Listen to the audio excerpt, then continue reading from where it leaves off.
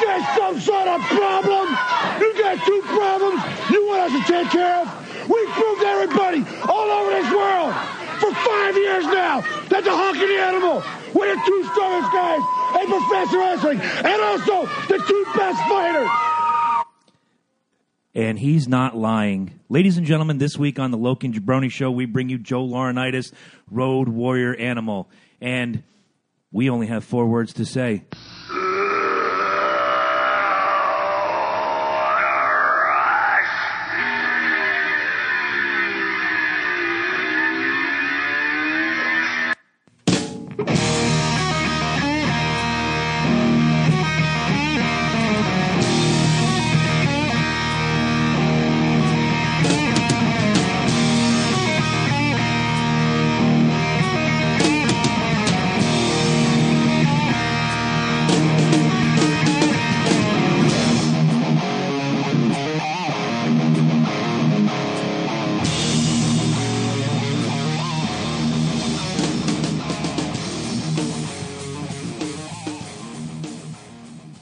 And welcome everybody to this very fine Saturday. It's beautiful.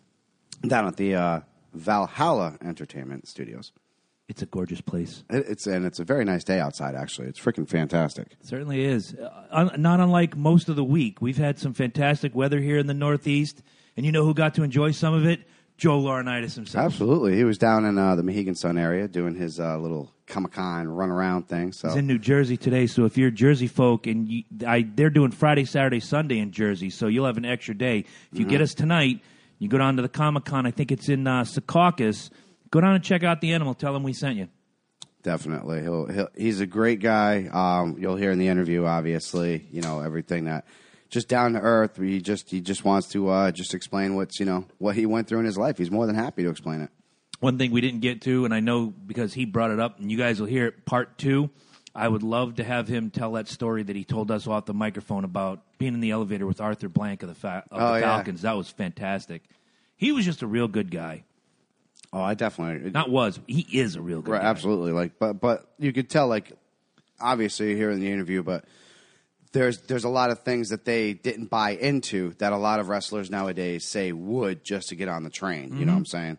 So real quick, before we get into this, I think we just wanted to kind of, since it's almost going to be like a wrestling feel to this episode, I wanted to bring up a fact. I mean, you brought it up in one of your discussions recently, and we've talked about it private. The Seth Rollins cat. Yeah. And it's funny because even frickin' Bret Hart went on record as saying this guy needs to get better or he's going to kill somebody. Was that not the most... That was the most perfect line he could have ever said. He could kill somebody. Right. Well, not only that, he needs to get better. He's not saying, dude, you suck. He's really good. He's saying, dude, you need to get better because you can't control what you're doing. Like, you really can't. You know what I'm saying? It's a lot like when Randy Orton first came on the scene and, he did his... He was hurting a lot of diamond dudes. cutter. But, yeah, he was. It took him a while to figure out how his body interacted with other people. Now, I mean, he pulls some of that shit off. Hell, the one he did against Seth Rollins. Yeah. Dude, that was incredible. Was that the one at the WrestleMania where they went to the curb stomp? Yeah, he went to fucking curb stomp him. He went up and bam, okay, right to the as RVD. long as we said curb stomp, there's a reason they took that move off the table. Yeah. He was hurting guys. Exactly. So they switch it. He's doing the buckle bomb and the pedigree. The pedigree's pretty safe. If you can't take a pedigree, either your face is too fat or you just don't know how to do professional wrestling. Exactly. So they switch him to those two moves. The buckle bomb is taking out Sting. The buckle bomb on the barricade is taking out Finn Balor. And it hurt him bad, too. It hurt him bad. Sting is done. Sting could have made it maybe another year, another 2 years by his own admission. But and I've gotten some flack this week for that video. Well, Sting was 56 years old, and he said it was his bad. No, he didn't. When I got that comment, I went back, and I read all the articles from Sting about that. Wasn't my finest moment. I don't blame Seth. I don't blame me. Bad set of circumstances. Okay, you're being political. You're still under contract with the company. There's some games you have to play. Yeah, you give it 8 months, and he'll give you the real story. Well, it's been a year. It was last year about this time. Wasn't it September last year? I mean, he's still under contract is what I'm saying. Oh, once yeah, he's he's off the WDB, once the payroll is not coming in anymore. Exactly. You might be right. You might be 100% right. But all I know is these aren't little names. Finn Balor, to some, is not a big name. They were getting ready to make him a big name. Sting's a big name. Cena's a big name. Undertaker's a big name. He's put them all on the shelf. It's got to stop. And Seth Rollins isn't exactly the Undertaker way up here, or John Cena a step or two below the Undertaker, or even Sting, who probably, in my opinion, eclipses both of those names. Absolutely, absolutely. These aren't run-of-the-mill, everyday guys. These aren't guys that have another job. These are guys that go out there and do it, and they're the best at what they do. I may not like Cena as a character, but I certainly do respect his heart, tenacity, dedication to what he does. There was a great story somewhere. I forget who the celebrity was kind of hoping John Cena would get sick so he could get some Make-A-Wish dates. Yeah, yeah. It was hilarious to hear that story. Yeah, yeah. Because John Cena, that's John Cena. He's 100%, 24 hours a day, the business. And you can't fault him for that. I can certainly make fun of him because all the little kids you see at the wrestling matches or the Brooklyn Fair or when you go to the mall all wearing their little Hustle, Loyalty, Respect T-shirts, he's reaching out. He's touching those kids in a certain way. Well, not like Michael Jackson, but he's doing it. I mean, as much as I don't like Cena myself also, what he's offering, just his motto alone for kids is a great freaking motto. Of course. I mean, hustle, all right, you got to keep that gangster feel, but loyalty and respect. Mm-hmm. Let's take those two freaking things, two things that we have that this generation is lacking. I'll go back to hustle when you're done with your point. But, this is two things that we together have countlessly said, this is things that this generation is lacking. Mm-hmm. And does he, respect and does he have loyalty? Heck yeah. I've never seen anybody kind of not do what John Cena does, except for maybe The Rock. Not counting when he first came out. But when The Rock became The Rock, he had a certain loyalty and a certain respect that he had for other wrestlers. And he still has it for the company that made him a star. Absolutely, which is why people say, when people say, well, he's making millions of dollars and he comes back and WWE does this. No, WWE is right in that story for him. He's giving back to the company. He took the fall to John Cena. You know what I'm saying? Do you think he was going to be like, yo, I ain't coming back to this unless you make me fucking, unless I actually Hogan, win as many this. times as he left, came back. There's no reason, I'm trying to remember the year, I want to say 04, 05, had to be in that range because I went and saw Shawn Michaels and Hulk Hogan tag team on that pay-per-view from New Hampshire.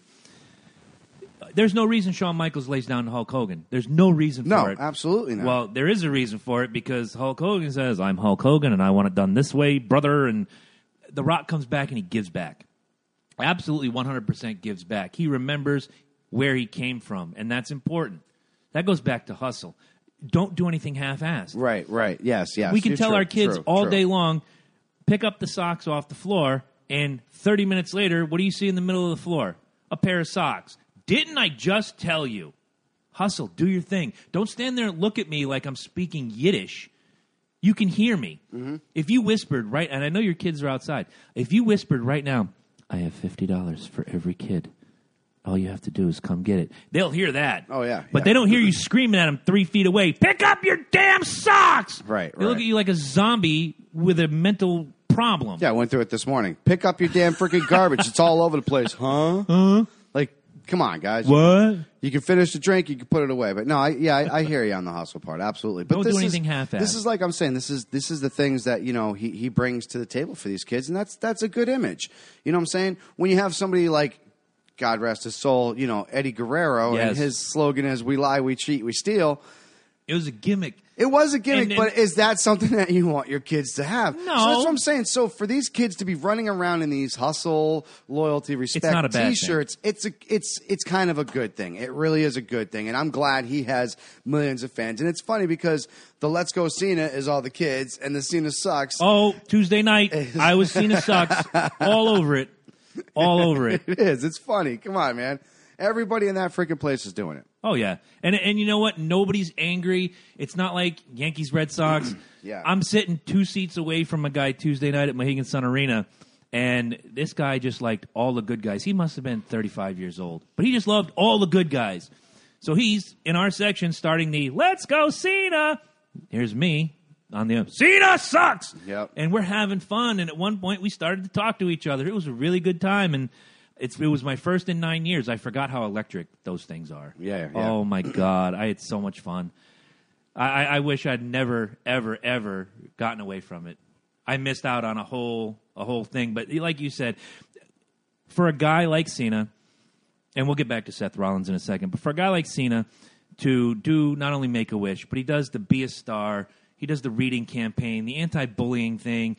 If there's something attached to children, the WWE's in it, he's the first face you see front and center. He's probably kicking down the door. I want to do this. Yeah, exactly. And he gives so much, and I give him a lot of credit, and this is full disclosure. I dig him as a human being. I've never met him, but I dig him as a human being. He's been wrestling for a long enough time. I don't recall him really doing any serious damage to anybody. Only himself. Yeah, exactly. He's hurt himself to make the company better, and it wasn't like he did something stupid. You're doing the Royal Rumble one year. It used to be in all those "Don't do this at home" promos. Yes, where he landed and his foot turned and his knee went the other way, and it looked like a Chinese puzzle, and he's just screaming in pain. Oh yeah, absolutely. But you're there to put on a show. And remember those words. You're there to put on a show, Seth Rollins. Yeah. I've already called you out. I have no problem doing it week after week, although you guys might get tired of hearing it week after week. You have to be careful. If Loki and I are in a wrestling match, I trust him to take care of my body and not leave me paralyzed. He trusts me with the same. You have to... I understand nowadays the wrestling fans want bang for their buck and these suicidal moves and... Who's the flying guy? Neville got hurt doing some goofy shit. They teased Monday night Sami Zayn doing a backflip against Seth Rollins. I knew what they were doing. As soon as Sami Zayn went for his ankle, I'm like, you guys are tasteless sons of bitches. Yeah, exactly. How dare you? After a major injury on a guy you were going to take to the moon, and you're going to play this role? Yeah. Maybe, and you know what? That might work in the short term, but if that's that's Seth Rollins' legacy is that I hurt all the biggest guns, you're not helping him. Right, you're hurting him. Exactly. So Road Warriors, and we're going to get to Animal soon enough. I went through because I didn't want to go into this interview not having. They hurt two guys as a team their entire career, and they were both. Like I don't want to say they were lower. One was J.J. Dillon, the manager of the Horsemen, in the Cage War Games '87, and the other one was one of the job guys, the random. They call them now local competitors. Yeah. And because the guy didn't take the fall right. You watch a million people take the Doomsday, you just loosen your body. If you loosen your body, you're going to fall correctly. Now you got this lower-end job guy thinking, I'm just going to do this and whatever, and he got hurt, busted up his shoulder pretty bad. Same with J.J. Dillon. 2 guys in 20 years. Seth Rollins is at 4 major competitors in 2 years. I don't even know what the question is here. I mean, you got to stop this guy. Exactly. And I've said it before. I think he just doesn't have the strength to be in here. I think he's not. I don't think he's doing his body enough. I think he's kind of like skating through. I think he's kissing the right people's asses, and they're just putting him in the right situations. A lot of his move sets are high fly, which is fine, which is absolutely fine. But when Rey Mysterio Jr. went on his World Heavyweight Championship tear, think about the people he faced. I mean, yes, he faced the Giant, but he didn't do big moves to the Giant. He used his abilities. That's the problem. He went with Seth Rollins is trying to do these strength moves to these bigger guys, and that's where we're falling into the problem. And look, he is a strong dude. Watch some of those CrossFit videos he does, and I think he's also like John Morrison was the parkour, right? And he is a strong dude, but there's a difference between being in one spot at one time, lifting something up, or picking up a guy like Finn Balor, 225, running on these mats that they have outside, going into a barricade. Look, the turnbuckle has a little bit of give. They're built for that. Yeah. The barricade has very little give. It's built for that. We have a video of the thing getting built. Exactly. You know what I'm saying? You can see the structure, and I'm pretty sure they're, maybe WWE is just a little bit more safer or spongier, but you can see there's not a whole lot of give. There's a little bit, but not a whole lot. But there's enough. So exactly. But if you're going at the speed that he's going at with no control, if you're going full force into this, because what you're supposed to be doing is slowing down before you get to there, so the impact isn't all on him. Right, and if you're the guy taking the move, like Finn Balor, and your arms are out, you're hoping, and it should be an You're not expectation. stopping, It right. should be an expectation that the guy who is about to put you in here is going to take care of you. His arms are out. I've watched that video easily a dozen times this week, and you watch that first shoulder. No, he takes it. Yeah, he takes it. But the way he was getting slammed, it was, And props to Finn Balor for popping his own shoulder back into socket dude. and finishing the match. It was fucking. That's my That guy. was just nasty, though. That was. But we are going to go on to this interview with Mr. Animal. We really hope you guys enjoy it. You'll hear towards the end there that he's definitely all about coming back. So that's going to be a good time. And it is my pleasure to announce that this interview with Road Warrior Animal is brought to you by Viking Entertainment. If you have a karaoke or a DJ need, you need to pick up the phone and call 860-204-6876. You talk to KJ Loki or you talk to KJ Lady J and get yourself quality DJ services. A great party. I agree. All right, Animal, take us away. Ladies and gentlemen, we are proud to bring you former AWA, NWA, WWF, IWGP Tag Team Champion, 2009 WWE Hall of Famer, and, as a little personal note, the father of my all-time favorite college football player of all time. We have Road Warrior Animal, Joe Laurinatis, on the phone. Joe, how are you doing today? Good, man. It's great to be here, guys. Although you probably forgot about 10 championships. That's cool, though. I'll forgive you guys. I've only got so much breath in my lungs to go through all those initials, man. I'm sorry. I was going to say. I know. It was like a run-on sentence there for a minute, but it was good. Or the back of a hockey jersey. I think you guys are the only tag team champions out there to have every belt in every division, practically. Am I not correct? I'm pretty much correct in that, right? Yeah, and we had a couple of other ones, too, like, World Japan, Yes. 01, Yep. Battle R, and then a Mexican City Championship and Australian Championship, too, as well as I think we won the Portland, the Oregon Championships as well. There's a lot of them right now, and that's probably one of the things in the wrestling business you're never, ever going to see again. I bet you never see a tag team carry the load and be main event probably in our business in our lifetime. No, you guys. I dare say, and I got to agree with Eric Bischoff when he brought you guys back to Raw there, 96. No, it was 2003. My bad. That was pretty much you guys' last thing when he said that you guys were one of the best, if not the greatest tag team champions ever. He nailed that on the head. Well, if you go by, excuse me, if you go by what the name of the game is, putting butts in seats, then and fan reaction when either Iron Man or Oh What a Rush played, then I think it's pretty much hands down. I mean, to this day, with the exception of The Rock maybe once in a while, nobody gets that with it. They call it the Warrior Pop for a reason. Yeah, you know what yes. I mean? And, yes. And that's a name that guys giving it over the day. And, you hear Bradshaw talking about it when he's talking about it on WWE. And, it's a thing I'm proud of, man. I mean, what it means is you did your job right. And there was nobody better than the Road Warriors. A little piece of personal history for you. I remember being 11 years old. Once a month, go down to our local corner store with my little money and buying my candy and whatnot. Always tried to grab a copy of Pro Wrestling Illustrated, and it was the awards for 1983. And there were these two painted up monsters on the front, and it says Tag Team of the Year, and I was immediately hooked. I didn't care who I was rooting for. I didn't care who I was rooting for at the time. Couldn't tell you who I loved as a tag team at the time. I said, those are my guys. Those are my guys. Yeah, we ruined a lot of young lives in the very beginning, And I think the parents thought it was okay once we turned good guy that, it was cool to do. But, the funny thing is we never changed anything. We just wrestled the Koloffs, and next thing you know, we were fan favorites. Exactly. This was when you were splitting time between the AWA and the NWA at the time. Yes. Okay. And how? Well, we were, the greatest thing about with Hawk and I was we had Paul Ellering, right? And Paul Ellering would book us, and we would go into a territory 6 months, a year, maybe 2 years, and then we'd say, okay, Paul would say, guys, I think it's time to leave, and then we would go to the AWA from the NWA, and then we would disappear and go to Japan, maybe do 2-3 tours in Japan because. We didn't have to work straight when going to Japan because you could do very well financially in Japan. And in between that, we would go to Montreal in the summertime and, work for, the Rougeaus or Dino Bravo and Rick Martel. we always had Don Owens. We had Joe Blanchard, Tully's dad, who was running San Antonio, Texas at the time. The only guy we never really went down very much for was Bill Watts. And we went down a few times, but maybe only like 5 times. I've always wondered, I never remembered a time where you went down to World Class to work for Fritz von Erich. Did that ever happen? And was there a reason why you didn't?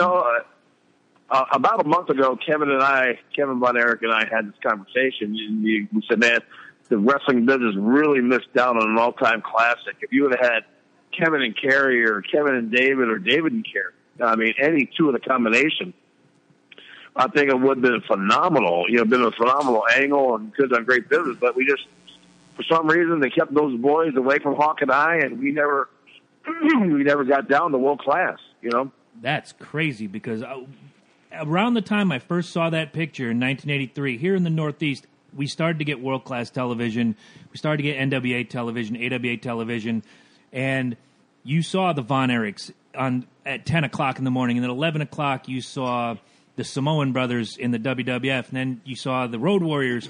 You always had these dream matches in your head. That certainly could have been, like you guys were just talking about, fantastic money. Oh, yeah, that would have been big money for sure.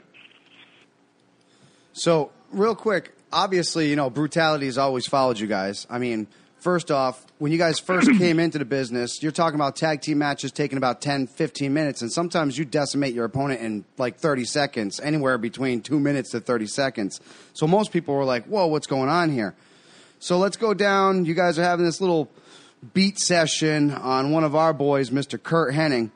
He gets tied up in the ropes, and you decide it's going to be a great idea to hit this boy with a chair and leave him a bloody mess. The fans went ballistic. Bring us through that real quick. Well, Kurt Hennig being the consummate babyface, I mean, it's kind of funny. If you know the history about Kurt Hennig and Hawk. Oh, yes, absolutely. When they were rival high schools, Kurt went to Robbinsdale High School, Hawk went to Patrick Henry. And when they were in high school, they were the same age. Both those guys are 3 years older than me. And I guess Kurt punched Hawk through the window. They were in the McDonald's parking lot, and that was the big Robbinsdale hangout. And Hawk and 2 other guys were the only 3 guys from his high school there. So when Kurt punched him through the window, it wasn't like Hawk really could do anything. Just had to take it. And believe me, when we got in the wrestling business, Kurt Hennig made sure that Hawk knew about that every day. It was and finally Hawk blew up and said, "I'm going to kick your ass, Hennig. That's it. I've had it. And let's go right now." And Kurt just starts laughing, because he was like kidding around. But yeah, we were in Hammond, Indiana that day, and we were wrestling. I believe it was Kurt and Von Raschke. Yes. And we laid out bare, and then we had Kurt tied in ropes. We hit him with a chair, and he's a bloody mess. And, we pretty much got in a fight with all of Hammond, Indiana there that day, I think. I know. I mean, this is obviously before. There were chairs flying. Big old farm boys taking off their shirts and wanting to fight. And, I think Hawk and I think we hit like about 10 people that day. I don't think too many of them would have lasted in a street fight with either of you two guys. No, bro. That time we were pretty violent. And that was the difference in our gimmick. If you would have taken us out of the wrestling ring and put us into the bar or told us to be tough guys, it wouldn't have worked. But he took us out of the bar and told us to continue doing what we did. And we knew how to wrestle because we both went to the wrestling school. But the difference was we had those street smarts. And we knew how to, a lot of guys, you'll look at a guy and you'll say, man, why isn't people buying that guy? I mean, a lot of people say that about freaking Roman Reigns. Roman Reigns is great. They're saying, why aren't they just buying him? Why are they buying him? Well, because you have to shoot it, you have to shoot it. What would you do in a real life situation? And then you have to entertain people after that. And Hawk and I just had the gift of being able to kick some serious rear ends because that's what we would do in real life. Right. And at the time we came in, man, the wrestling was at an all-time low. I mean, I remember being in 20,000, 25,000 seat arenas that had maybe 200 people in them. Wow. Down in Georgia and Macon, Georgia and stuff, it was all-time low. But after about 6 months of those being there, now you can see they're half full. And then after about a year, well, now they're filling up. They started filling up, and that's when we started taking trips around to different companies. Now everybody wanted to use this because we were on TBS for a year, Yes. Now, I would say 99% of the people listen to this show already know what we already know, in that wrestling is athletics, but it's also predetermined. One of the things I read in your book a couple years ago, and for those of you that don't have it, it's called Road Warriors, Danger, Death, and the Rush of Wrestling, written by Joe Laurinatis. You tell a story about being in Vern Gagne's territory against the Fabulous Ones, and there was a little bit of, let's say you won up the boss. Can you tell us about that? Well, sometimes, man, you got to put your foot in the stand and hold ground, and wrestling business was changing. It was changing for the better. We're selling out everywhere in the world. We were at St. Paul Civic Center, and we're wrestling the Fabulous Ones. And even though everybody knows everything's entertainment, I mean, people knew deep down inside that the Road Warriors are going to win somehow. And this business is not about winning or losing, like you said. It's everything is predetermined. But if you notice on TV, most of the time your fan favorite wins because that's what's drawing your money, paying your business, paying your bills, and that's what's selling all your merchandise, right? Yeah. So when we got wrestling the fans, the Fabs were baby faces too, and they thought we were heels. But every time we went out to the ring and Iron Man played, people gave us a standing ovation because the Minnesota crowd there knew that we lived in Minnesota a long time, most of our life, Yeah. So get in the ring, get the finish. They want to do the switcheroo finish with the Fabs, where you knock one guy down, the healthy guy he pulls him out, and he lays fakes that he's hurt. You go do something, he rolls you up. Right. And, and I'm thinking in my head, we're two street fighters. When have we ever taken our eyes off our opponents? Never. Right. Never turn your backs, especially if there's two of us. Actually, there's three because you got Ellering outside. Well, never all three not be looking at the guy. The people would just go, it'd be like a fart in church. People wouldn't buy it. You know what I mean? Seriously. So Ellering comes in and says, I don't think that finish is right for you guys. Yeah, I said, I was thinking the same thing, Paul. And he goes, what do we do about it? We can't tell Vern Gagne no. And Paul goes, well, I know Steve Kern for a long time. He's got a short fuse and a short temper. You pick him up and you start slamming him about 4 or 5 times, he will go outside, get a chair, and start beating you with it. So the catchphrase of it, though, was we go in the ring, and now we've not talked to the Fabs. So the Fabs know none of this is going on. And we get in the ring, the music plays, we get in the ring, and all of a sudden, Hawk goes, hey, we ain't going for the finish. Listen to us and no one gets hurt. Bro, if you could have seen Stan Lane's eyes, bro, they got the biggest saucers. They said, holy crap, I'm going to get my ass kicked big time in here. Because most people, they wouldn't even question Hawk and I. But we were nice guys. We were businessmen. We never bullied anybody. It just was the mystique of our gimmick. You know what I mean? Because we didn't meet a lot of guys face to face.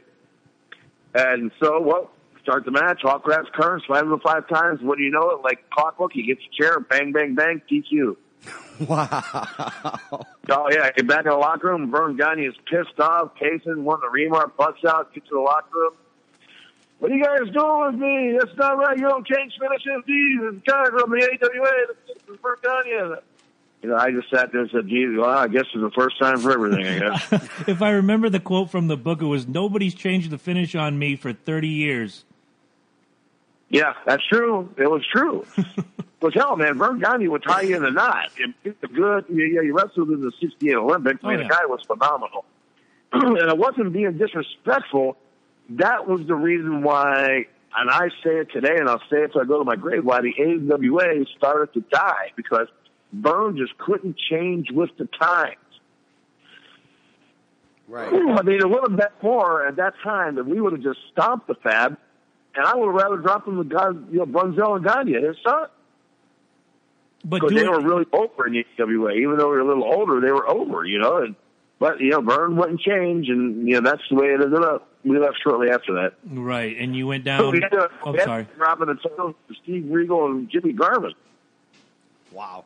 Not the Steve Regal most of you guys are thinking of either. I remember him, a little blonde guy with a beard. Yeah.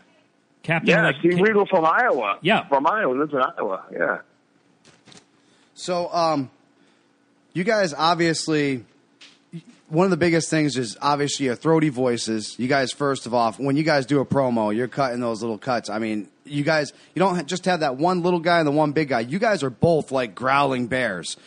86 Starrcade, you guys are taking pumpkins and you're throwing them off. And as the pumpkins are exploding, you're telling these guys that's going to be their heads off the scaffolding. The Midnight Express. Now, yeah, one of the greatest scaffolding matches, by the way, I've seen growing up. And whose idea was that? You know, yeah, I got to give Dusty Rhodes all the credit, man. You got to rest his soul. He came up with the idea. He asked us if we'd be cool with it. You know, Hawk and I looked at each other and said, what in the F are we going to do up there? I mean, I was 320 pounds at the time. Hawk was about 260.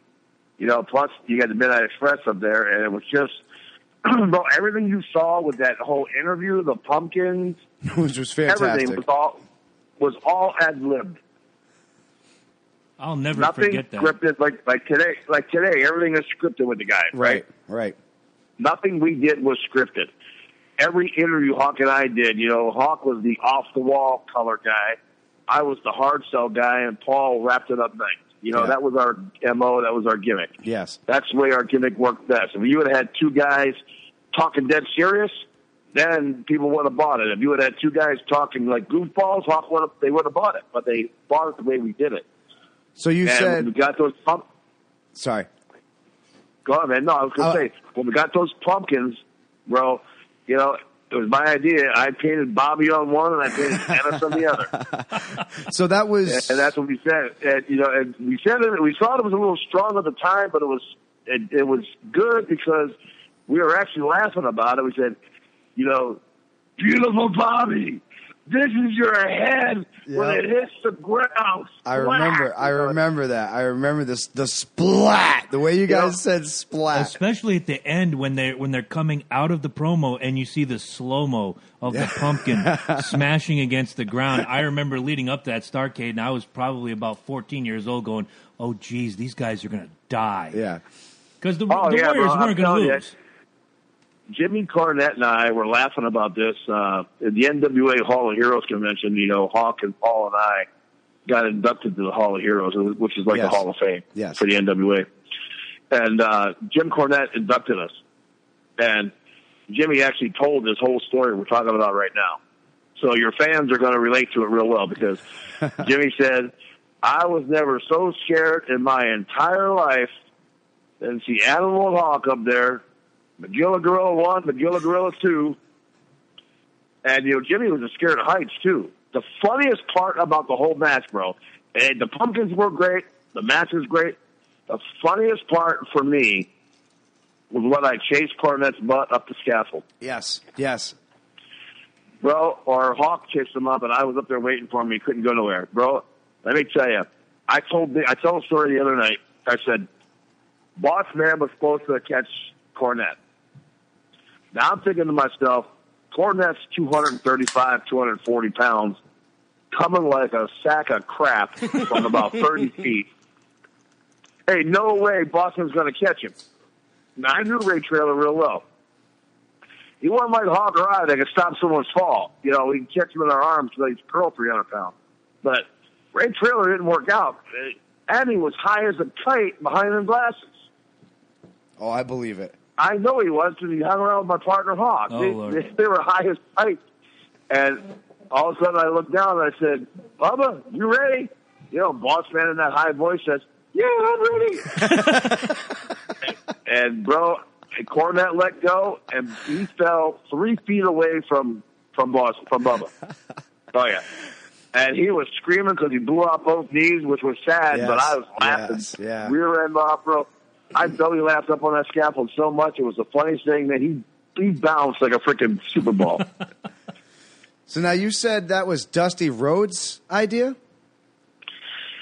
Yeah. I mean, you know, it's not the first time scaffold matches were done. Right. It's the first time they were done on a national level or international level. You know, the Rock and Roll Express had some of those probably a couple years before. down in Memphis area, but nobody was going to have them. I mean, the main event. I did like 100 of those things. There's a main event match around the country. You know what I mean? Right. So how cool was it to go to Hall of Fame WWE with Dusty Rhodes then? I mean, you guys pretty much were inducted at the same time, Road Warriors and Dusty Rhodes. So, I mean, that must have been kind of special to you, especially since, I mean, reading from what I've been reading and everything else. I think wasn't Dusty was after us. Was he after? I thought it was the same year as you. I'd have to double check that. But No, man. He wasn't up there on stage with us, man. I was up there. I know he definitely. Oh, that's right. You went in with Duggan. That's right. Yes, that's right. Duggan, Abdullah, Hawk and I, Sonny, and Shawn Michaels. Still not a bad crop to go in with. And Sonny was actually LOD too. That's right. For Sonny brought you guys back in what, 2000? Yeah. So man, but we didn't go. We didn't go in with Dusty Rhodes. We didn't get to it. That's some things in the wrestling business that I think that they do wrong with the Hall of Fame. How do you not have me or Ellering induct Dusty Rhodes, or somebody else is with Dusty Rhodes? I agree. You always have Flair do Dusty Rhodes. I mean, Dusty was our six-man partner. We did a lot of crap together. Absolutely. Our families knew each other. It's a shame, man, and WWE missed the boat because, I don't do any fan fest for them for WrestleMania. I haven't done anything since I got put in the Hall of Fame in the last, 2011 I got put in, so right. Figure that one out. But even before that, for a long time, I've not even done anything with this guy. I retired in 2006, so it's been 10 years. I've not done any appearances for WWE. That's shameful. That's really because shameful. I still believe that McMahon had no idea what to do with you guys, number one. Number two, when they did actually bring you guys back with that whole, was it LOD 2K, and they brought you guys out with the shining silver shoulder pads and the biker helmets. Didn't friggin' Hawk throw his helmet and never saw again? Well, yeah, but here's the thing. Those were actually hockey goalie masks. Matter of fact, we always kept our gimmick ahead of the curve as far as different things, and that's fit in with the present day. The problem is, bro, you look back on time. Hawk and I never got the push marketing-wise that you saw with Hogan, The Rock, Cena, Daniel Bryan, anywhere. You never saw Hawk and I on commercials like you did Randy Savage. You never saw Hawk and I on the front cover of any movies or any boxes or any games. You never saw Hawk and I push like that.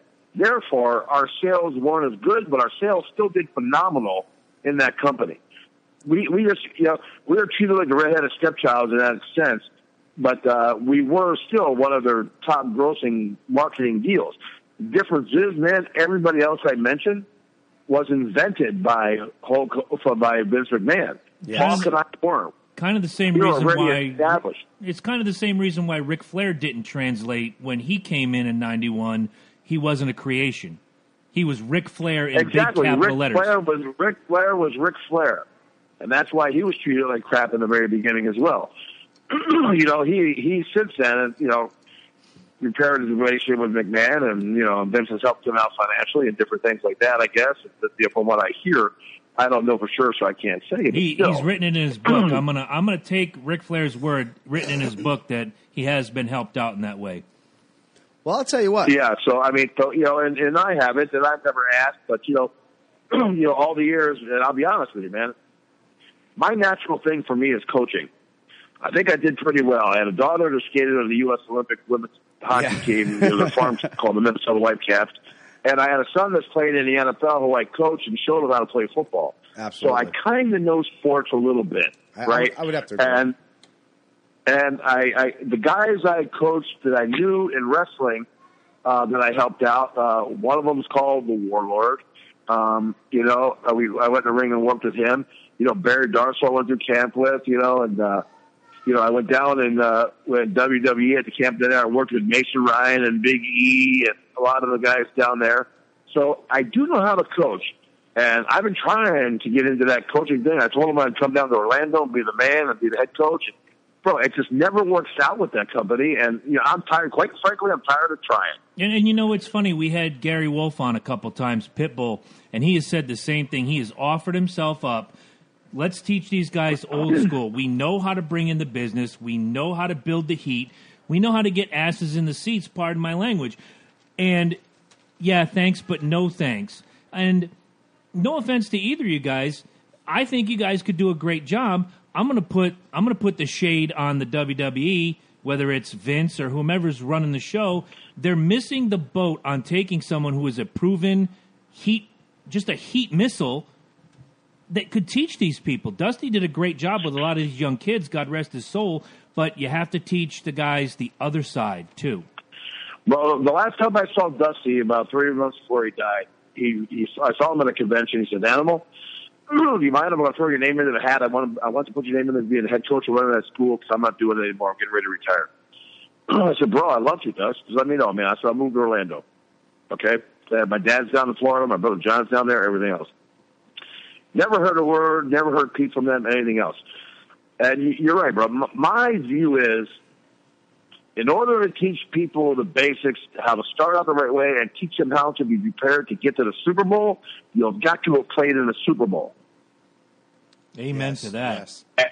And you're not going to get any higher than Hawk and I had 22 years together of main event matches.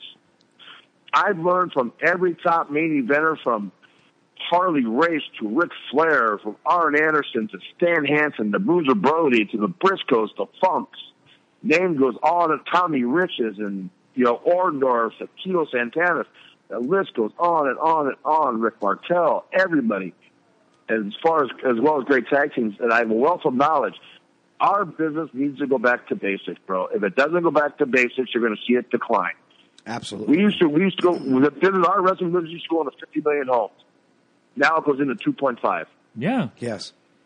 Yes. And that tells you that something's wrong and someone doesn't like the product that's out there right now. I can say this. They're practically giving WWE.com away. I mean, it really is. It's when you have something as popular. I mean, and you're talking. You have some great matches that you can go back in the 90s, 86. I mean, the 80s. 86 to 88 was the peak. In my opinion, you have some fantastic matches that you could just continuously watch over and over again, and this is what these guys are trying to sell on. I mean, we were talking about it earlier, and I want to make myself clear here. It's not the athletes in the ring. Right. They can do fantastic stuff. Right. Now, absolutely. do I think that you need to have more of a discrepancy between people love to see behemoths, they love to see big built guys, they love to see athletes in the ring. Do I think there needs to be more discrepancy between guys wrestling each other? Yeah, you can't have two guys in a ring wrestling for the world championship and look like you're accountants. That's a good point. And they're built like they're accountants. You have to have guys that look like athletes. And that's what I think we got away from, for one. And I think, two, people want to be entertained. The guys are great, man. It's just that whoever is telling them what to say interview-wise and whoever's giving them their lines, that is not working. Well, it's not working. Going on your point real quick, if you had a guy, instead of these Hollywood writers feeding, and I'm just going to throw AJ Styles out there because he's hotter than the sun right now. If you had somebody other than a Hollywood writer, let's say Triple H used to write his own, you and Hawk used to write your own. Let's even go so far as to say The Rock used to write his own. If you had somebody who has the in-ring knowledge saying, here's some bullet points, go out and hit them, it's sink or swim, would that be helpful? Well, that's the way the business was. Hawk and I never wrote our own. Nobody did. We just came up with it on the fly when we went out there. Right. Okay? Same with the wrestling match. You know what you're going to do when you start the match. You know what your end point's going to be. You got to figure out the rest. Right. Bro, it forces you to think. It'd be no different if you had a job going in to be a freaking vice president of a corporation and you just went in there and clocked in. And if you have everybody telling you what to do all day and then you clocked out, how are you learning to be the vice president? You're not. Right. You have to go in there and you have to be vice presidential and make the decision. Tell this guy this is a great job. No, you're wrong. Boom, you're fired. You have to do that stuff to be a vice president of a corporation. You have to be that man.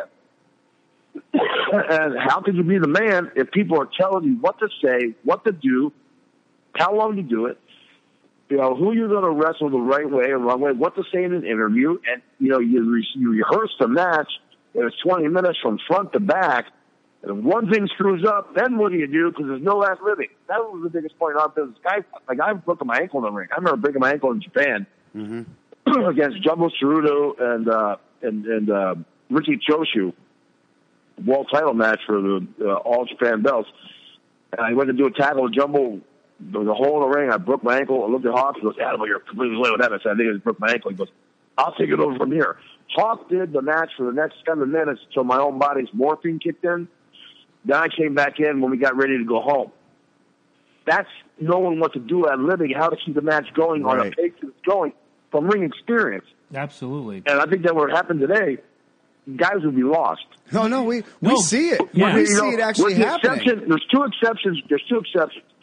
Cena and Randy Orton. Absolutely. Yes. And I think, Taker and Brock. Right. Yeah, but I consider Taker old school. Right. And I'll put Cena in the old school, too. I'll put Cena old school because he was raised old school. Exactly. Now, when you brought that point up, I remember watching a match. I want to say it was a couple 6 months ago. Was it they look lost. The high-flying kid, Neville, hurt himself. Look lost. Against Jericho. And Jericho actually has to instruct the referee what to do because, again, Jericho started in 1990. He's old school. Neville, I don't know how long Neville's been in the business. Again, I've been out of the loop from 2007 till about a year ago. He hasn't been in the business long. I know that. Okay, so maybe Jericho has to instruct the referee what to do. Who's the referee? Charles Robinson. Charles Robinson's been in the business forever. So there's that discrepancy. Yeah, Charles should have known. Charles should have known better. I agree. And going to your point before Mike gets into it. Exactly. The point is, we saw that. Right. We saw them messing up. It was live on television. There was no hiding that. You guys hit it. Well, you guys were able to do that. Same thing. If you remember, it's the same thing from when Hunter attacked Roman Reigns outside, and you saw whoever that black announcer was hand Roman Reigns. Right, the blood gimmick, Yes. The capsule that he said he broke his nose with. Byron and then Roman Reigns tucked it under the counter there. Yes. You can't, bro. That was so obvious on camera. But Joe, I have can't miss it. Joe, I have to throw this out there. If that had been done 20 years ago, nobody blinks an eye. Now everybody's got their little gimmick phone and they're in the crowd, and they're filming everything, and they're going to catch it. So it's more important now for the performers to be a little more creative and maybe a little more secretive so as not to rip the curtain back and you see the wizard with the wheels and all of that. Absolutely. I agree with you. I agree with you guys 1,000%. That's what I mean about going back to basics. Absolutely. I got to agree with you. Going back to basics. So, and it's kind of ironic that the only match where anybody gets blood happens to be the boss. Yeah. Yeah, right? Now, speaking of bosses, right you go. No, because I'm going to do it for you. Speaking of bosses, it almost seems like these guys have it out for anybody that was almost, say, better than them. They did it to Sting, and in 2003, I really felt like they did it to you guys. Kane and RVD have the belts. You guys go in. I mean, when they played that music and you hear, what a dude, that crowd went insane. I jumped off my couch. Insane when Bischoff said that, right? You lost to a 5-star frog splash. Kane and RVD, keep the fucking belts, blah, blah, blah. This is the last time you guys are ever seen in a WWE, WWF arena, whatever the fuck it is. Why the fuck? Oh, I'm sorry. My apologies. Wait. Why does I'm heated on that one. Why do they do that? Why do they do that to you guys? Especially like I said, I'm a big fan of you guys. I'm a big fan of Sting. Here's what I think. I think that was a major hand slap. Hawk had taken some time off, had got himself right, and gotten right in the head, and was being a great employee. Came back, and we just wanted to show Vince that we had it, and we were ready to do real good business. Hawk for the first time was right in his head. He wasn't going to do any kind of drugs or drinking or anything, right? Came back in, bro. If they would have done business right, bro, they should have had us take the belts that night. Baltimore went freaking crazy. I agree. Crazy. And it was tailor-made to put the tag team belts where they should be. But, guys, as you know, that place has never been a tag team territory. No, I agree. They're trying now, and they're missing the point. They're almost getting too comical. I love New Day; they're great guys, but they're getting a little bit too silly. Yeah. You know what I mean? And none of the other teams mean anything. I think just if you don't mind me throwing this out here, I think in the last 3 weeks they've kind of pulled the comedy back off the New Day and tried to make them tougher. But it's already too gone. It's too far gone. I agree. At this point, I it's can't too far disagree. gone. I can't you know? Well, yeah, but they may have. I haven't watched it, but there's a little bit. There's things going on that to me. I mean, I see and I look at it as a fan. I try to look at this as a fan. Nothing against the Usos, but I mean, if you didn't know better by the way they talk and do their interviews with the gold teeth and everything, I wouldn't think they were even Samoan. Nope. No, I agree. You know what I mean? And my thing is, stay within your parameters of your gimmick. Right. You never saw Hawk and I drift out to anything else. No. You know what I mean? Stay within your gimmick. It'll keep you over, and you'll get over. My point is that, man, I don't know if I think you need to have a different captain of the ship. As far as now, someone should be heading up the tag team division. Bro, I would have loved to have done that. Yes. The women are And going get nuts the right guys now. to direct them in the way they're going, but it's never going to get fixed, man. It's just not going to get fixed. I agree. And I agree with you You know, 100% as well. The women are being booked correctly right now to the point where I'm up the last 2 nights sitting in the house with the girlfriend. I watch Raw. I watch SmackDown. When the women come on, life stops. When certain matches come on that I'm not interested in, I'm on my little phone. I'm reading a book until AJ comes on or until Finn Balor comes on. Bro, I wonder how many people change the channel. That's a good Seriously, question. like when you have tag team matches and you see the champs out there against who are those 2 guys who look like old timers with the mustaches? The vaudevillains. Yeah. Oh, that's like the dumbest gimmick I've ever seen in my life. Thank you for saying that. I got chastised for saying that. That's like asinine to put 2 guys from the freaking 40s, 50s look out there and think that people are going to be able to relate to them. Not anybody in the stand, Exactly. even the parents or grandparents, can relate to the vaudevillains. I'd be the guy who says, scrap the vaudevillains. Put a couple guys out there dressed like David Lee Roth from the 80s. Give something that people could almost have a frame of reference to. Yeah, no shit, bro. Get 2 guys and call them Metallica. I mean, no, but something to that aspect. You know what I mean? Seriously, of kick-ass rock guys. It didn't work for the WCW and the Demon. Poor Ascension. Ascension never stood a chance. No. Oh, and you know what's sad about the Ascension is they actually look like they were going to go places, right? And then they just kind of like dumped them off. I really do feel like WWE doesn't know what to do. The thing that killed the Ascension, the first time you start ripping on Hawk and I's rear end, you're done. Exactly. Yes. Well, and I say this with all modesty and respect. There's guys in our business, bro, that should be talking positively about every time that that a wrestler now should try to achieve. They should try to be like a Hulk Hogan and get to that over status. They should try to be like an Andre if you're a big man. They should try to be the consummate champion like one of the greatest of all time, Bruno Sammartino. Yes. Right? They should try to be as great a worker as Ric Flair and try to be as over as a tag team as the Road Warriors. Those 5 entities, anybody else, leave them alone. Yes. Don't talk about them. Because the minute the minute you take a dump, look, I'll throw a baseball reference out there. If you're an up-and-coming shortstop and you take a dump on Derek Jeter, you're done. Your history. People are going to go, I hate you. There ain't no way you're better than Jeter. Right away. And it's going to, you cannot help. Bro, when you've been engraved in people's lives for 22 years, there's no way you're going to change people's minds. Oh, without question. No way. Without question. Now, I'd be remiss if I didn't bring this up. When this interview drops on August 27th, it will be 25 years to the day. SummerSlam 91. You guys are in Madison Square Garden with the Nasty Boys, and you win the WWF World Tag Team Championships. Everybody, if you haven't seen the match, guys, go out, YouTube it. It's out there. Watch the match. But, Animal, tell me, what was it like to be in the most famous arena in the world, to finally have that last, at the time it was the big 3, AWA, NWA, WWF. You have the last piece of the puzzle. What was that like? You know, I have to admit, in all honesty, bro, it was like it was happening for real. Really? I mean, even Hawk and I got goosebumps. It was so loud in that building. And you look out in the crowd and you see guys like Lou Ferrigno and Regis Philbin and all these stars there. And, man, New York City's got a life all its own, right? We all know that. I love New York City.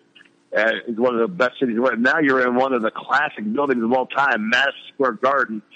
He's got his own TV show Monday nights from the Garden, right? Yep. And when we were on there, bro, and the Nasty Boys, I got to give them credit, bro. We beat the crap out of each other. But it was a Chicago street fight match, and when we went over, because we really had to, right when I gave Sags the Doomsday, people knew, oh shit, here it comes. And they not only cheered, I called it an explosion. And bro, it wasn't like a 2-second cheer either. It went on for 10 minutes. Oh yes. It was crazy. The LOD chants, the LOD. I mean, it went on and on and on. It definitely was probably of all the championships that we won, I should say probably, definitely, it's definitely the highlight.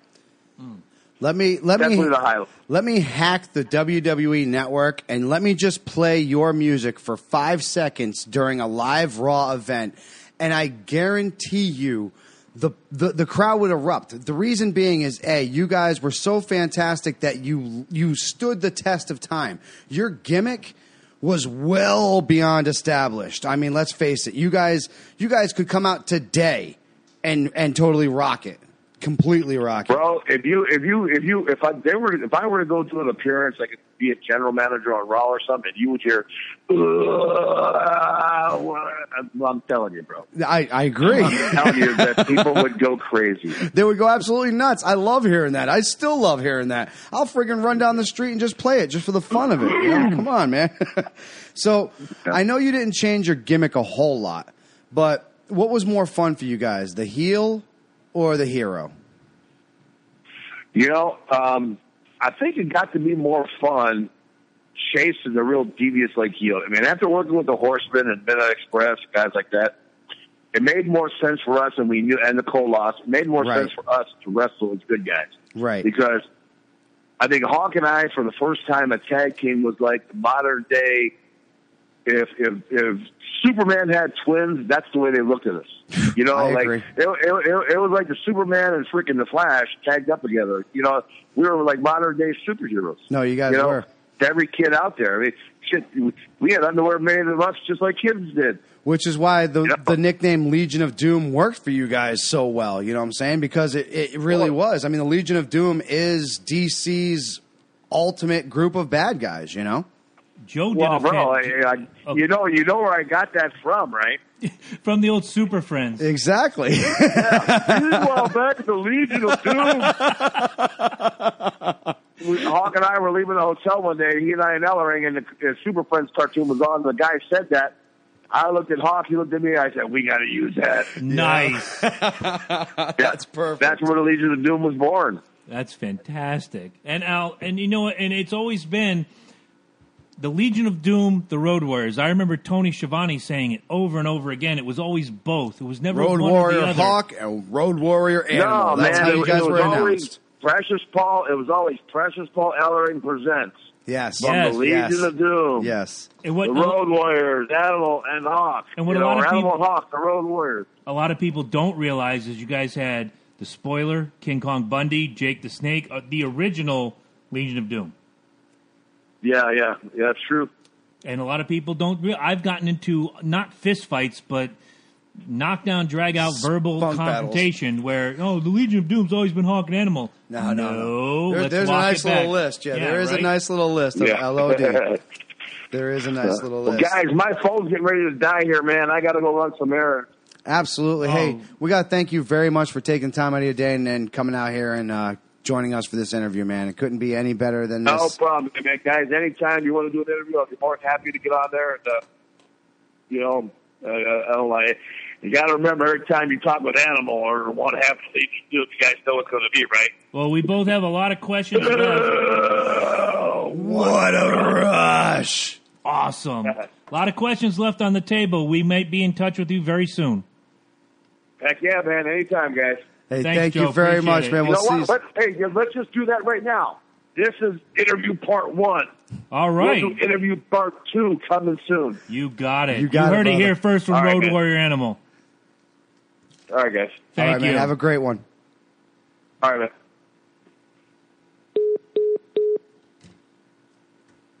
And I'm coming back, brother. He's coming back. I tell you what, guys. We've been kind of holding on to this one for about a week and a half now. Yeah. Longest one. We did the exactly. We did the other one last week, and we had to fill it in because we needed Ed to do it last week because he is taking care of his normal job at the Woodstock Fair, right? Brooklyn Fair this week. Fair, Woodstock Brooklyn. next week. So yeah, he's fairing it up with some fair food. He's going to come back like 20 pounds heavier. You watch. I don't know. I've seen him sweating water weight out Sweating yesterday. bullets. He's easily 15 pounds lighter than when I saw him here Saturday. Yeah, I'll tell you what, man. Go check It him out. is definitely warm as shit. It's that humidity going on. So One thing I take away from that talk with Animal is that much like any one of our guests, they're not sure how to take us. You know, and I'm props to Gary. I think Gary might have put in a good word for us. Gary Wolf, Pitbull, #1. Big ups to you. Joe came through the door and he started talking, and how long into it before we became bro? yeah, no, I know. Before it was like, hey guys. Now he's comfortable. Bro. Yeah, exactly.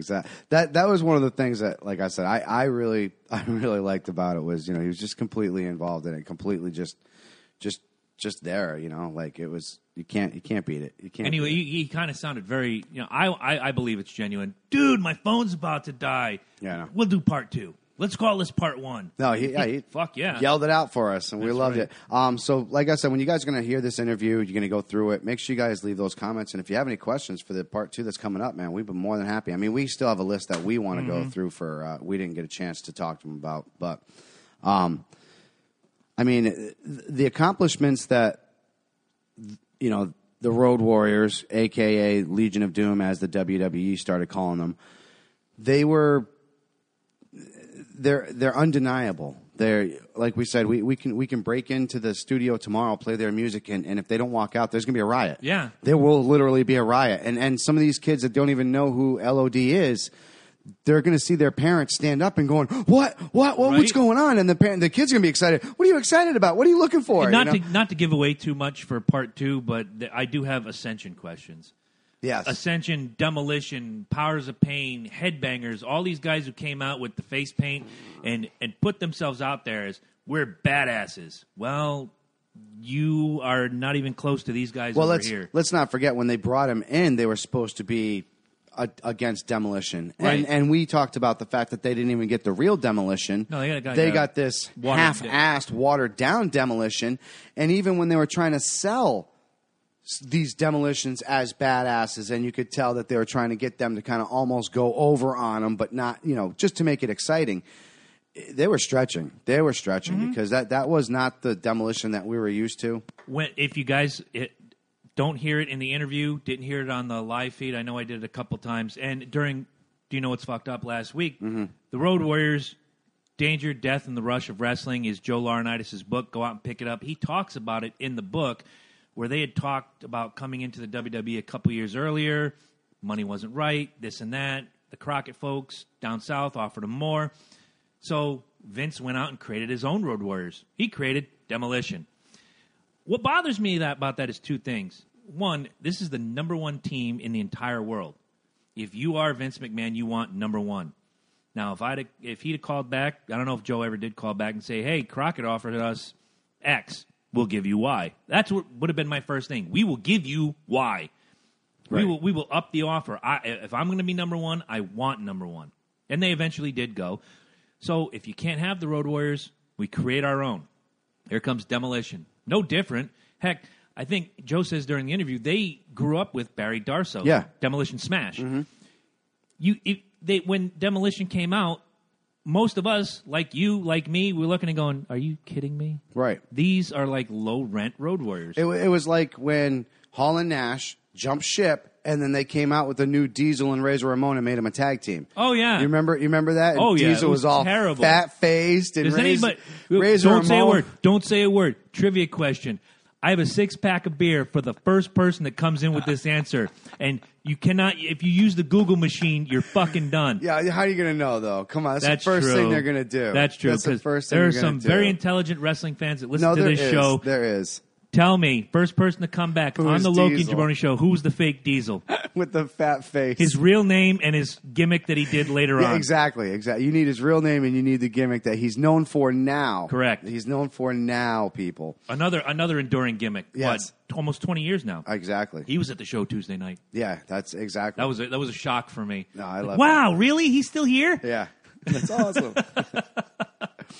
But no, since we are going to keep this essentially a wrestling show and going on to the injuries in wrestling, we're not really indisclosed and we're not going to bring it up during this interview show because of with Joe. Right, exactly. And even during the show, we're not going to bring up what he's doing. But these injuries are real. These injuries are occurring. We're even talking about, like, off to the side with his partner, Hawk. Mm-hmm. He battled with drug addiction and with alcohol addiction for years. The WWE was so heartless.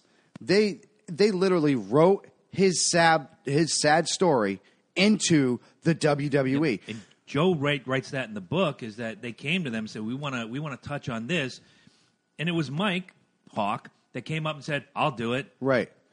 And in the book, Joe was just so disappointed. It was like, why? Why would exactly. you do this? You just came out on the other side. You're all good.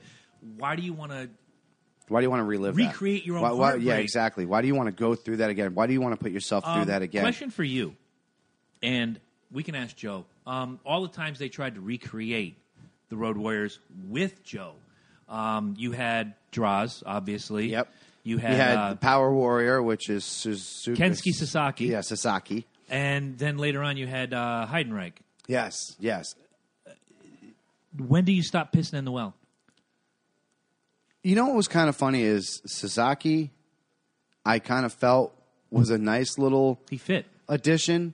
It was kind of crazy because at first I'm like, what the fuck? He's only like 5'6". Exactly. And Joe and Mike were both 6+. And you're not used to not seeing those two huge figures, which is why when Hemreich was out there, you were like, wow. Heidenreich's 6'6". Exactly. Big fucking dude. He made Joe look like the little guy. But he was just like, he had like the personality of a turd.